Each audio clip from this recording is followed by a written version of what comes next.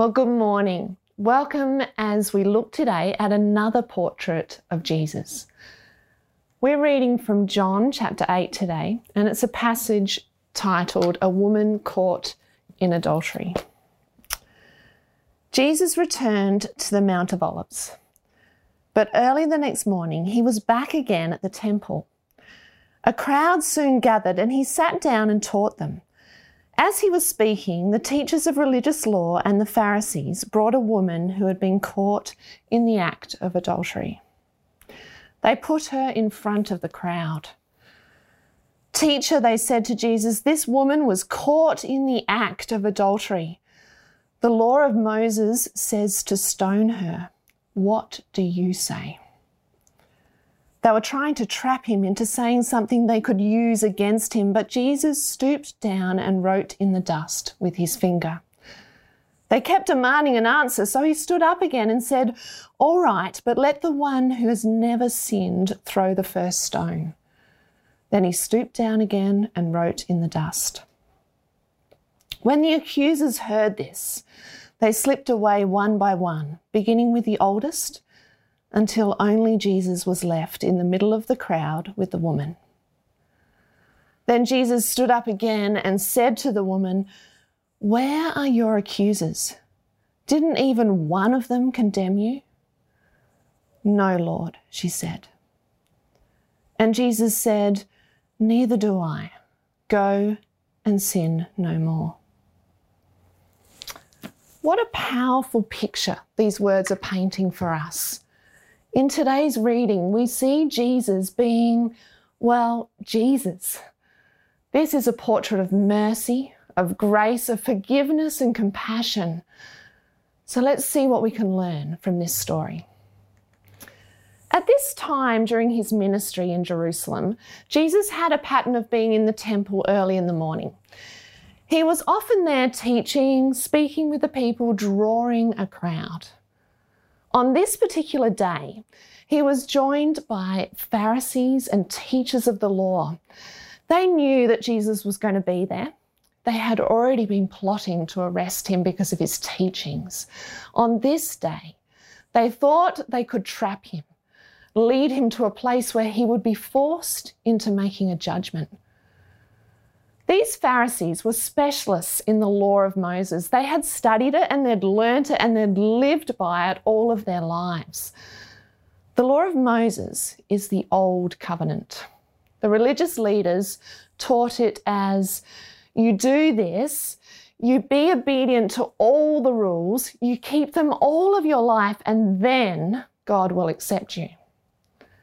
Jesus came to bring about the new covenant, a covenant of grace. It is an I love you, I accept you, and now out of that place of love, choose to be obedient to God's way. We know that God does not change. He is the same yesterday, today, and forever. Jesus even said, "Anyone who has seen me has seen the Father." But sometimes the God of the Old Testament law, the Old Covenant, is hard for us to understand and reconcile. So God sent Jesus to bring a new covenant, one that was not defined by law, but by mercy, grace, and forgiveness. God gives us the opportunity to see him at work through the person of Jesus. The Pharisees and teachers of the law were trying to lure Jesus into speaking against the law of Moses, to give them reason to be able to arrest him. They brought to him a woman who had been caught in the act of adultery, dragged from where she was, how she was, into the midst of the crowd where Jesus was teaching outside the temple, in full view. Just the woman, not the man.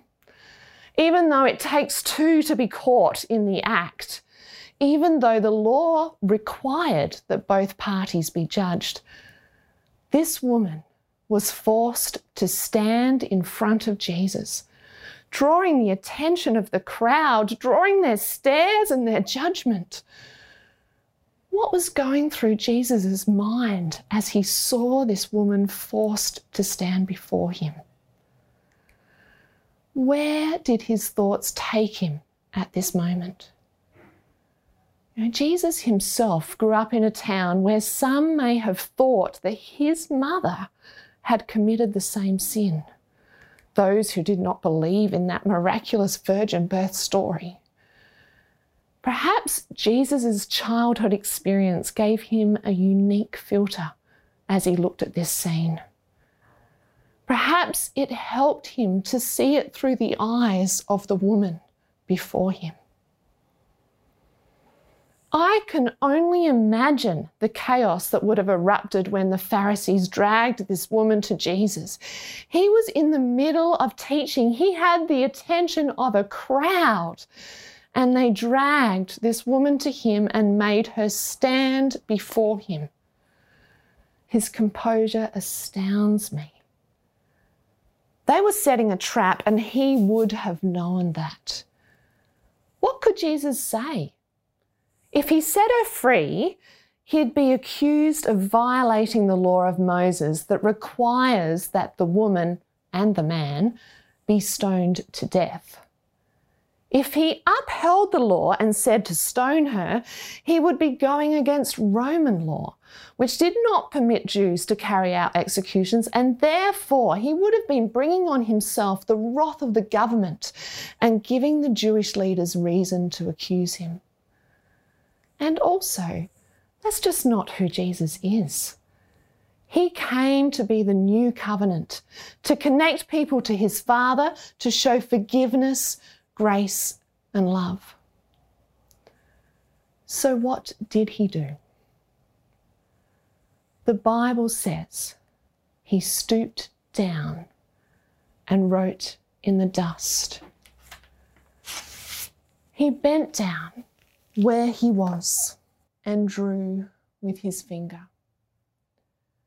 We may have been expecting him to stand up, to step forward, to maybe even climb up a step or two to speak to the crowd, to command their attention. But instead, we see him stoop low, lower than anyone else, lower than the Pharisees, lower than the crowd, maybe even lower than the woman herself. Just picture this and notice the mercy and compassion that Jesus was showing. At this point, he was creating a diversion. He was drawing the eyes of the accusers and the crowd away from this woman, away from her state. Remember, she was dragged out just as she was found. Jesus was commanding their attention in his quiet, purposeful way, drawing their eyes and making them look down,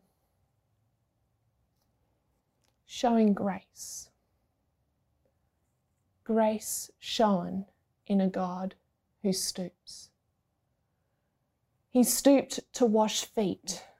He stooped to embrace children. He stooped to pull Peter out of the sea. He stooped to pray in a garden. Stooped to carry a cross. Here he stooped to write in the dust. What did Jesus write? Do you know the Greek word used here for write is katagrapho, which means making a list. The prefix kata means against. So literally it's to write against. To write against who? The woman? I think not. The accusers? Maybe. Perhaps a list of their sins. We don't know. And maybe the reason we don't know is perhaps it doesn't really matter. Jesus was down in the dust, not standing, not judging, but with her in the dirt, humble, merciful, personal, and close. The Bible says they kept demanding an answer, so he stood up again. He then straightened up and stood between the woman and her accusers, and he didn't preach. He placed himself between her and the people holding the stones. And he said, "All right, but let the one who has never sinned throw the first stone." And then he stooped down again and wrote in the dust. Imagine those awkward moments of silence as the conviction began to settle in their hearts, when the reality of their own weaknesses and sinfulness became very real and tangible, when they saw the hypocrisy in their own actions, and when they realised they had to drop their stones. While Jesus drew in the dust, they slipped away, one by one, beginning with the oldest, until only Jesus was left in the middle of the crowd with the woman. Instead of being drawn into their game, their trap, he challenged each of them to check the rules, to check their hearts and see if they could even play. Do you know, when we begin to feel judgmental, when we take these stones in our hands, ready to throw them, we need a diversion. We need to take our eyes off the person to look to Jesus and check our hearts. To be reminded of our own shortfallings, our sinful nature and our desires, our own hypocritical thinking.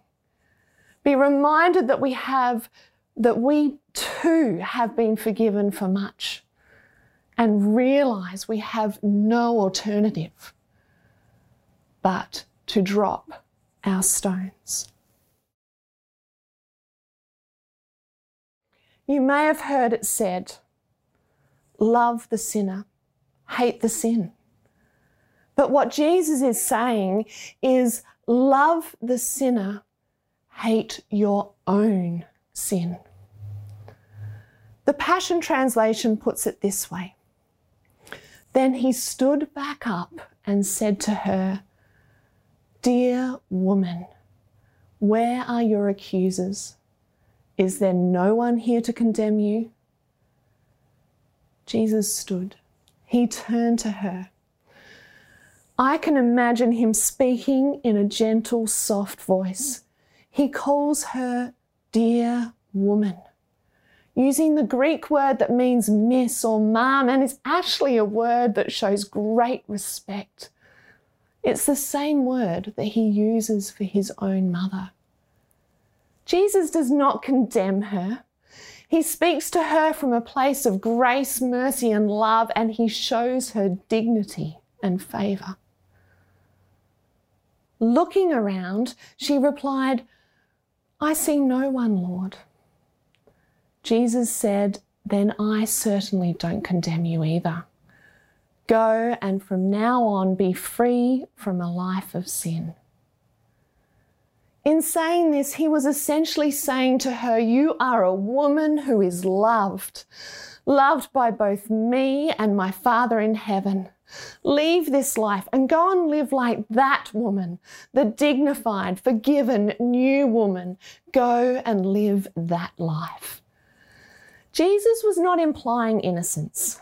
Jesus was not ignoring or dismissing her sin, but this statement reflects his sovereignty to forgive sins.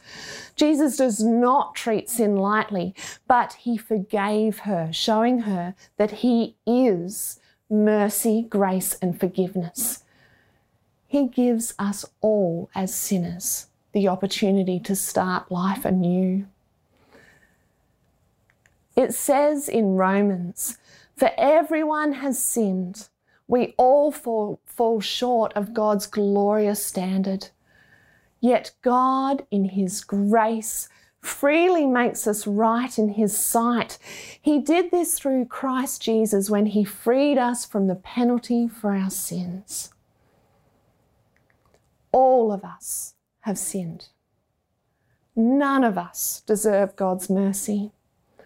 None of us deserve his forgiveness, but this portrait of Jesus shows us that he offers it regardless of who we are and what we have done. He shows us love, mercy, and grace with gentleness and compassion. N.T. Wright, in his book Simply Jesus, says, "He comes, of course, as the one who died for us.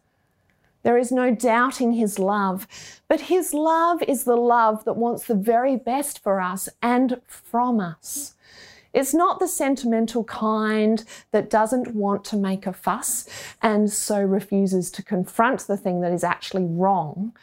He loves in the way a doctor or a surgeon loves, wanting the best, working for life, dealing powerfully and drastically with the cancer or the blocked artery. He loves us too much to leave us in our sin. In fact, he loved us so much. He took our sin on himself. He paid the cost for us.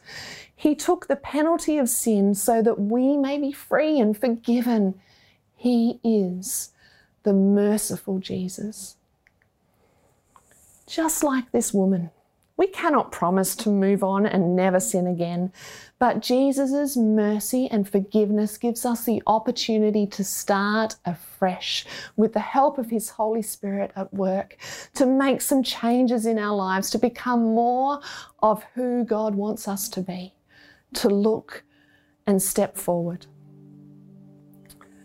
What does this portrait of Jesus show us about the nature of God? Our God is compassion.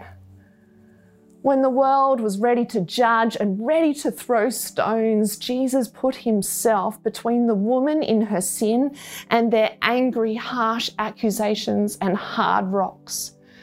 He drew their attention away from her, taking it on himself. Our God is mercy. When the law says this should mean the end, Jesus says, I see you. I know you. I love you regardless of what you have done. He shows compassion and forgiveness towards us, even though it is completely undeserved. Our God is forgiveness. He has taken our debt on himself. He has paid the price for our sins.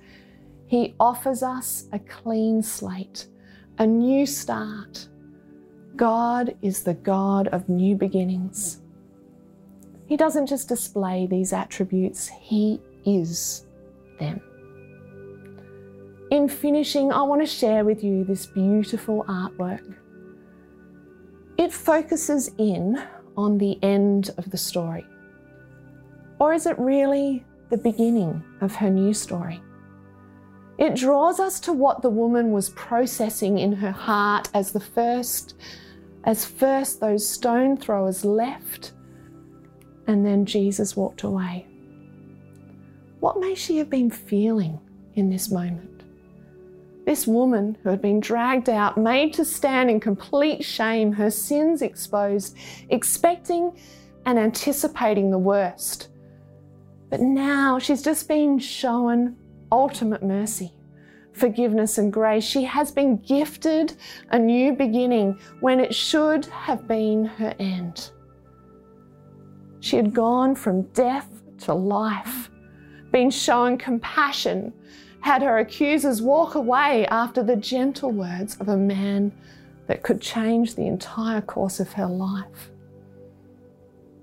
I like to think that once this forgiven woman was able to begin to take in what Jesus had done for her, that she might have started to walk in the new freedom that Jesus had opened up. That she may have begun to make changes to her life. And while it would not have been easy, and like us all, she would continue to face challenges and struggles, she could now move forward in the grace, the love, and the mercy that Jesus offered to her. She had experienced the merciful Jesus. Let's pray. Thank you, Jesus, for taking on yourself our sins, for stooping low and carrying our burdens, for rising again and bringing us forgiveness, for the opportunity to start anew, for connecting us to the Father and for showing us mercy. Help us never take this for granted and to walk in your freedom and grace. Amen.